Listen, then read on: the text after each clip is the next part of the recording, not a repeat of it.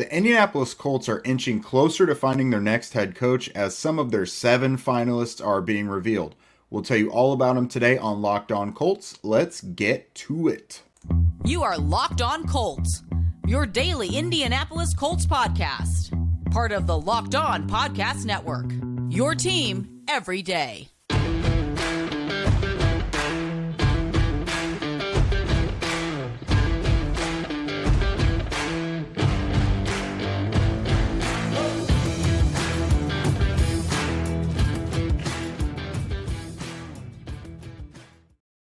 Thank you for tuning in and making us your first listen of the day. This is your daily podcast covering your Indianapolis Colts, part of the Locked On Podcast Network, your team every day.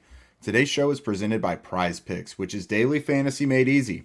Just pick 2 to 5 players, and if they score more or less than their stat projections, then you can win up to 10 times your money on your entry. First-time users can receive a 100% instant deposit match up to $100 with our promo code Locked On. That's prizepicks.com, promo code Locked On. I'm Jake Arthur, solo today. You know my co-host Zach Hicks and me from horseshoehuddle.com, of course. Today we're finally learning more about who the Colts head coaching finalists are. Guys are finally starting to get some second interviews, things like that. So far the guys we know about, Ejiro Evero, Jeff Saturday, Dan Quinn, and Raheem Morris, they are all set, being requested for, or already have done their second interviews this week. Ian Rappaport from NFL Network has been saying this week that this search can, these interviews actually can go into next week. Basically, so right now, it's been reported that there's 7 finalists, which in itself is a lot because there are 13 guys that they wanted to interview was big enough already. So to have 7 finalists is basically more than a lot of teams even interview altogether. So this Colts head coaching search is big and thorough, to put it lightly. There are a few guys missing from the known candidates, the known finalists that we know so far. D'Amico Ryans is someone they apparently still want to interview. He, of course, canceled last Sunday's interview because he wanted to focus on the matchup with the Cowboys. Now, with him, I don't think the Colts are going to be able to interview him until the 49ers season is done at this point now. Based on the rules. Stephen Holder, who we had on the show recently, I believe he tweeted out something along those lines. The rest of the guys that the Colts have already interviewed, they can bring them back for other interviews after their next game, I believe. It's all really complicated rules when it comes to interviewing coaches that are actively in the playoffs. But guys that we're curious about that have not been listed as finalists yet, but definitely would make a lot of sense. Brian Callahan, the Bengals offensive coordinator, he was asked yesterday if he's been requested for a second interview with the Colts yet. He said he has not, which a little concerning because he's one of Zach and I's top guys. We'd be perfectly fine with him being hired. But at the same time, the Colts could just be waiting. It doesn't mean that they won't bring him back for a second interview. He's still active in the playoffs. Shane Steichen, the offensive coordinator from the Eagles. Now, I believe it was Ben Albright on Twitter said that his interview with the Panthers actually didn't go all too well. So you kind of have to wonder how it went with the Colts. Will the Colts want to bring him back for a second interview? If he didn't really interview well with one team, will the Colts want to bring him back? Mike Kafka, the Giants offensive coordinator, I believe he's also a finalist with the Texans. So that's something worth monitoring. And so Jeff Saturday also, we kind of discussed that. We'll get to that here in a second because this one is kind of taking on a life of its own. So the first one one of the first guys we learned about, Broncos defensive coordinator, Ejiro Evero. So he's a riser. He's honestly one of the biggest unknowns because he hasn't really been in one place for an extended period of time. He's mostly spent his coaching career in the NFL. He was with the Buccaneers from 2007 to 2009 as a defensive quality control coach, with the 49ers from 2011 to 15, bouncing around a little bit. Quality control, offensive assistant, and defensive assistant. So he's kind of had time on both sides of it there, kind of a little bit of a diverse background. He was with the Packers in 2016 as a defensive quality control coach. With the Rams, he started to work his way up as well, 2017 to 21. He was the safeties coach. and then upgraded to the whole secondary coach and then the passing game coordinator, which is kind of a big deal, really. And then his 1 full year as a defensive coordinator last year with the Broncos. Great defense. When we've discussed him previously, the Broncos are kind of reminiscent of the Colts. A lot of expectations coming in. The offense totally failed while the defense was really good most of the year. But eventually they kind of tailed off. They just couldn't carry the whole team anymore. So that's an interesting one. I don't think either Zachary had Evero on our list of 5 guys that we thought the Colts would bring in, just because honestly the lack of experience, I think, as an extended period of time as a coordinator. Not that a lot of these guys have it, but Evero just kind of was down the board. But again, a guy we're both intrigued by. He seems to be a smart guy. Like I said, he's a riser. He goes places and just kind of moves up the board. Haven't heard a negative thing about him during this whole coaching cycle from any team. I think he is a finalist in Houston as well. So the man of the hour that is just really, it's hitting a fever pitch right now is Jeff Saturday. So to start out with, it's being reported by some national media guys that Jeff Saturday is still Jim Irsay's top choice. He's potentially the front runner in this whole race, which I find it hard to believe. If Chris Ballard is running this thing, it does not make sense for Jeff Saturday to be the front runner. There's a petition that any of us who cover the Colts have probably seen it by now. I keep getting tagged in it on Twitter.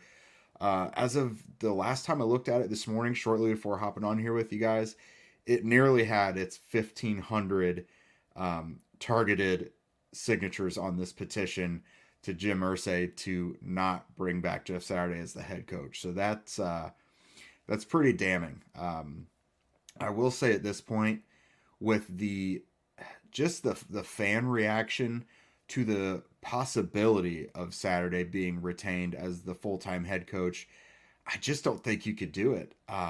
It's gonna get really ugly. I think there's a lot more opposition to it than there is people willing to embrace it. And I don't think anyone feels good about that, because everyone, loved Jeff Saturday as, this Pro Bowl center, a building block on their team that they just loved during the Colts glory days of the 90s and 2000s. And now a lot of people are kind of being forced to despise the likelihood of him staying with the team. And again, it's nothing that anyone wants to do. But it's just a real interesting, ugly situation. And with the public outcry right now, I do not think that Jim Irsay can legitimately do this. Like, you're going to risk losing so many fans. It's now to play devil's advocate, and I've said this a little bit on the show before. Saturday, the team got worse when he took over in those 8 games. They had like a negative 87 point differential, had the 2 historic collapses. But, he did walk into a tough situation. The team was already really bad. Let's just say he gets the job. He does get to put together his own staff, and, he'll get to start doing things his own way. We don't really know what that looks like. It could be super bad. Again, it could go terribly awry and then set the team back at least another few years, which it seems like that could be a real possibility. I think the risks far outweigh the rewards on that one. So if I was Jim Irsay, I would steer clear. I don't even know if he's going to be among Chris Ballard's final candidates that he presents to Irsay, but Irsay probably will want to still dig into it. He ultimately makes the final decision, which it's kind of a tough pill to swallow for Colts fans. With that, the Colts season is dead and gone, but you guys can bet on football guilt-free now. I don't know about you guys, but when it comes to fantasy, betting, stuff like that, when your team is out of it, it makes it that much more comfortable and, again, guilt-free to bet. And to do that, we suggest FanDuel. We are really excited about our new sports betting partner on Locked On, because they're the #1 sports book in America, FanDuel. And if you're new to them, then that's even better, because they have so many great features that make betting on sports fun and easy. New customers, you guys can join today and get started with $150 in free bets, guaranteed. That's when you place your first $5 bet. Just sign up at FanDuel.com/lockedon. FanDuel has all your favorite bets from money lines, point spreads, and player props. Plus, you can even combine your bets for a chance at a bigger payout with a same game parlay. This is all on an app that's safe, secure, and super easy to use. I've done it a bunch over the last several years. So football fans, don't miss out. Place your first $5 bet and get $150 in free bets, win or lose, at FanDuel.com/lockedon. Make every moment more with FanDuel, official sportsbook partner of the NFL. All right, so we'll move on to a couple other finalists that we know about, not quite as polarizing. We'll start with Dan Quinn, though, because while I did just say not quite as polarizing, I have seen, other than Saturday, this is probably the guy that's gotten the most opposition, at least, in my mentions on social media and things like that. I think people get scared off by the 28-3 collapse in the Super Bowl when he was with the Falcons. As much as, he's the head coach, that ultimately falls on him. Kyle Shanahan shoulders a lot of that as well, and that's a head coach that anyone would take now on their team. Kyle Shanahan, of course, was the offensive coordinator with the Falcons when that collapse happened. The biggest concern we've had here on the show with Quinn is the potential staff that he would put together. It's not necessarily a bunch of younger, forward-thinking offensive minds like we would hope for. Brian Schottenheimer is a popular name that's been thrown out there. But it's been a few years now since he was the head coach with the Falcons. So just to give him the benefit of the doubt, he's got a lot of connections around the league. So I'm willing to see who would be out there, because you have to pair this new quarterback that you're going to draft in the top 5 with a sharp offensive mind. You just have to. You can't throw him out there with an old curmudgeon offensive coordinator that's set in his ways. This has to be someone who's willing to work with them and tailor their offense to this quarterback's strengths and, ease him into the league, because they're probably going to be starting from day one. So that is definitely one. We did find out when we talked to Marcus Mosher recently for Pro Football Focus. He primarily covers the Cowboys. He did say that Dan Quinn is very good, though, at developing players and getting the most out of them. We saw, under his tutelage as defensive coordinator with the Dallas Cowboys, Micah Parsons has been unbelievable. Dan Quinn, that was, his stand on the table for him guy. Malik Hooker's gone to the Cowboys and looked really good. I think Neville Gallimore is a really good player. Trevon Diggs went from a guy who just consistently got burned to a guy who gets burned but gets a lot of interceptions as well.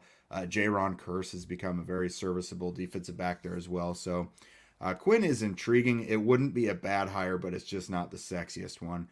And then Raheem Morris, who, honestly, if you ask people around the league who don't seem to be already aligned with Jeff Saturday, Raheem Morris might legitimately be the front runner for this whole thing. He's the only guy who we've heard interviews have gone really well. They want to bring him back for a second one, of course.